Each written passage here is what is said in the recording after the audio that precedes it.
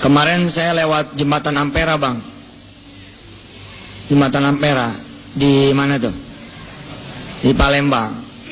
Itu yang bangun itu seorang hafizul Quran loh, Sultan Badruddin II, dan dia adalah seorang pemimpin daerah, seorang sultan di Kesultanan Palembang sana, dan dia adalah seorang hafizul Quran. Itu jembatan dibangunnya kan sejak zaman Bung Karno ya. Kemarin begitu ngelihat jembatannya tuh tongkrongannya kan sama sama Kutai itu.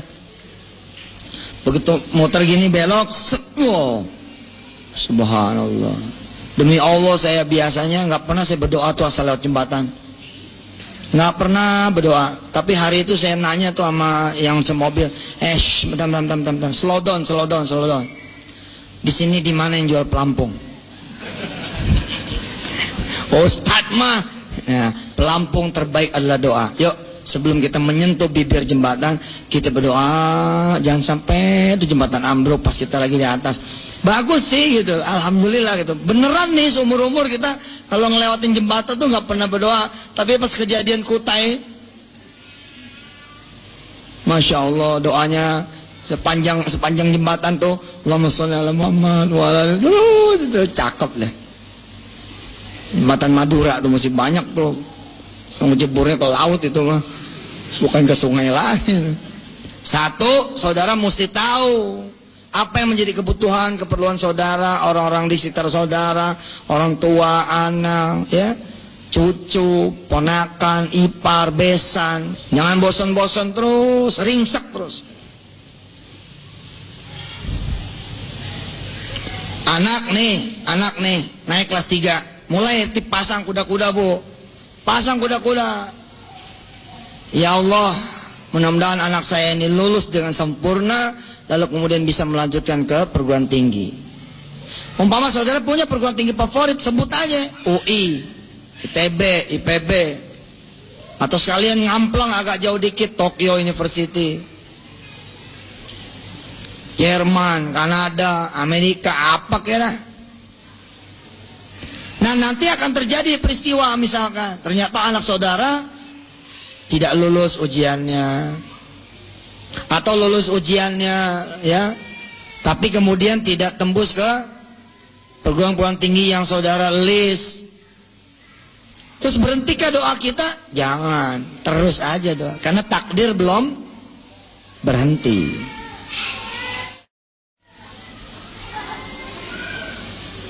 Anak-anak ayah nih, kita ketemu nih kan beberapa bulan lagi mulai ada yang jerawatan gitu. Udah mulai masuk kan.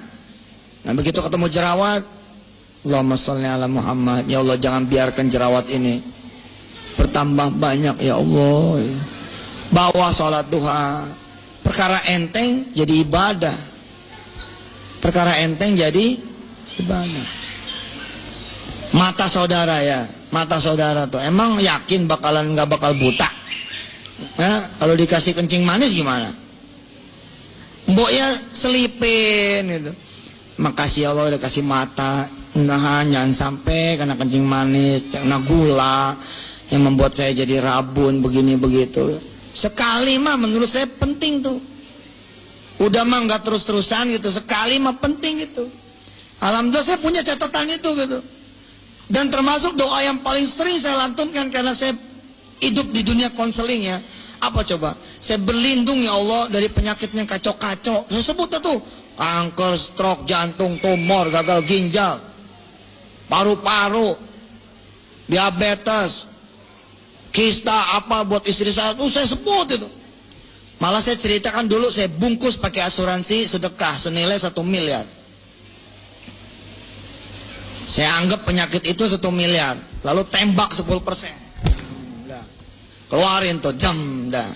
Merasa amankah saya? Nah, lagi mulai mau naikin lagi nih. Oh, Ustaz, berarti kita sedekah 100 juta tuh untuk penyakit, betul. Tapi duitnya nggak ada, ya lu cicil dong. Ya begitu, premi kan dicicil. Ente cicil berapanya aja seadanya. Tapi pasang preminya yang gede sekalian, 1 M. Tapi yang 1 M ini dulu jumlahnya. Dulu. Sekarang kan harusnya udah penaikan lagi. Naikin lagi gitu. Rumah, jangan sampai saudara tidak pernah sekalipun berdoa kepada Allah. Titip rumah ini ya Allah saat saya pergi. Titip rumah ini dan segala isinya ketika saya tidak ada di rumah. Titip anak-anak saya dan istri saya ketika kemudian saya jauh dari mereka. Sekali perlu. Itu proposal kita tuh. Minimal sudah pernah ada pengajuan. Masalah dikabulkan dan tidak, itu urusan yang di atas. Pengajuannya udah ditulis. Anak-anak saya, santri-santri, kalau perlu tuh ya, memang di ini gitu, di list.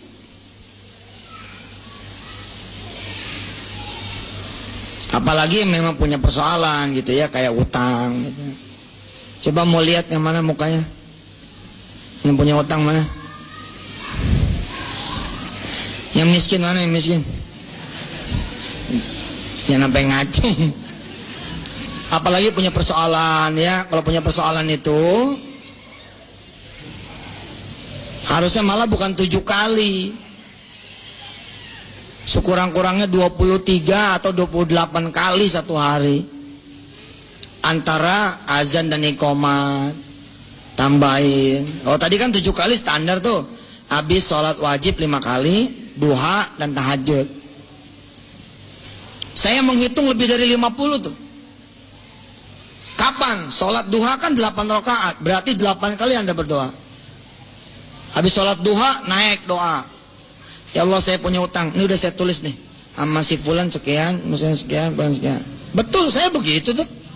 Beneran. Fatihahnya satu-satu, Yasinnya satu-satu. Saya nggak mau dibagi. Kalau dibagi kekuatannya jadi berkurang juga. Jadi mendingan satu-satu aja deh. Sholat sunnahnya juga satu-satu. Satu nama, satu sholat sunnah. Alhamdulillah daripada keliling-keliling juga nggak hasil juga.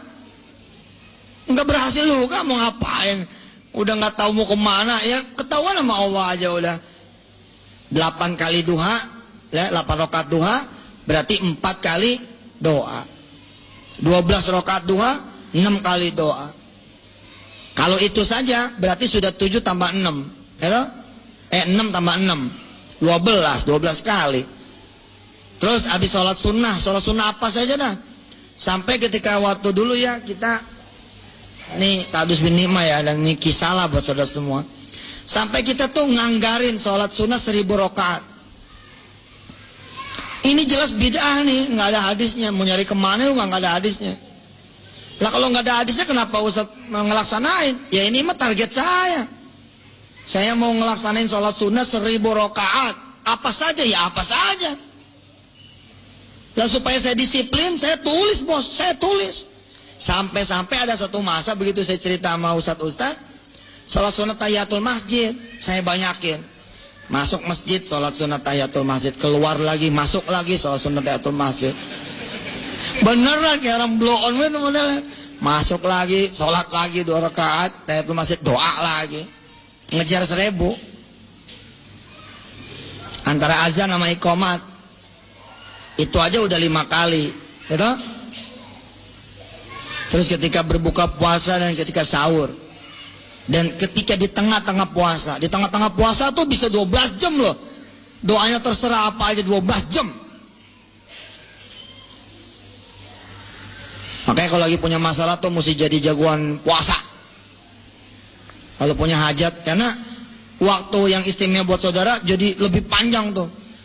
Tadinya cuma antara azan dan iqamat kan cuma 5 menit, 10 menit toh. Ini 12 jam. Anda berdoa itu tidak ada hijab. Allah karim.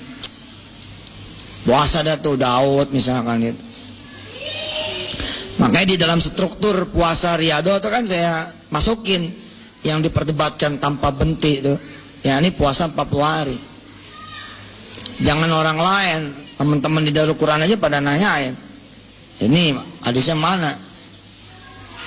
Ya jangan lakuin kalau nggak percaya mah itu aja. Salat sunnah ada salat sunnah mutlak, puasa itu juga. Ya pokoknya puasa aja.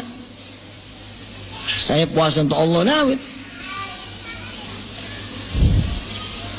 Dengan satu nawaitu harapan kita kan lagi butuh pertolongan Allah nih, dengan bantuan puasa kita jadi kejaga gitu, pandangan kejaga. Kan kalau orang puasa mah udah pasti tuh Rada pasti dah kalau mau ngomongin orang, ntar aja deh habis maghrib ya.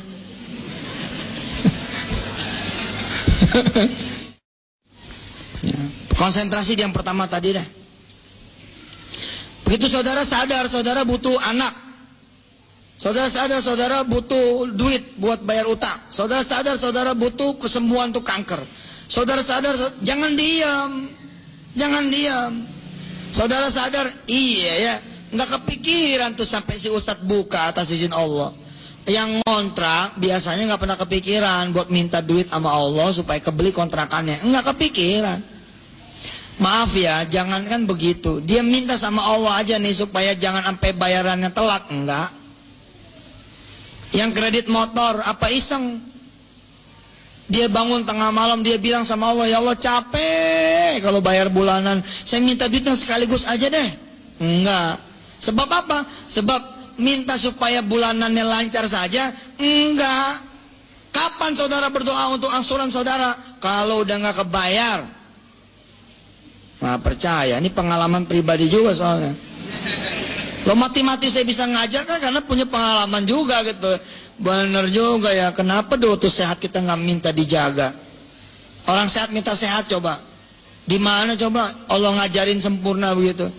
Yang bisa sholat sempurna kan yang sehat betul ya. Tapi doanya apa coba? Rabbil firli warhamni wajburni warfa'ni warzuqni wahdini wa'afini wa'fu anni. Kan sehat saudara. Kenapa minta sehat lagi? Itu situ diajarkan sama Allah Subhanahu wa taala. Dan saudara kaget, Allah itu pengingat yang sangat baik sekali. Kita udah lupa berdoa. Kita udah lupa berdoa. Allah ternyata masih ingat.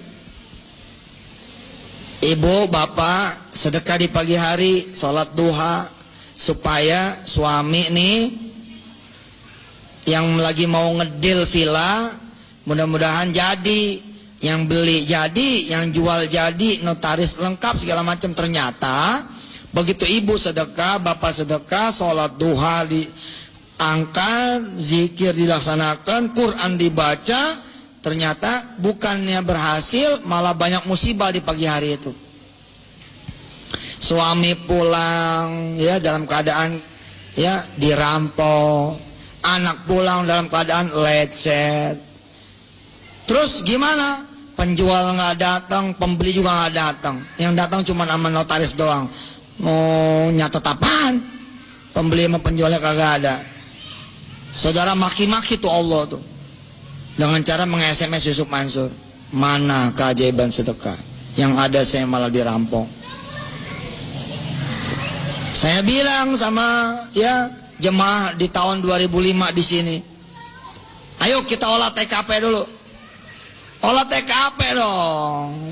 Gitu, kita olah TKP dulu. Bagaimana kejadiannya? Jadi begitu Ustaz. Oke. Terus abis itu gimana? Ingat-ingat peristiwanya, ada apa di hari itu?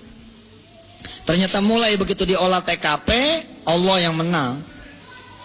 Ternyata abis saudara punya suami, pergi, datang mertua. Saya bilang aja sama jamaah, saya masih ingat tuh di sini.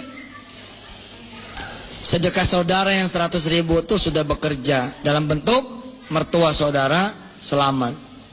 Emang siapa yang bisa nyampein mertua saudara nyampe ke rumah saudara kalau bukan Allah?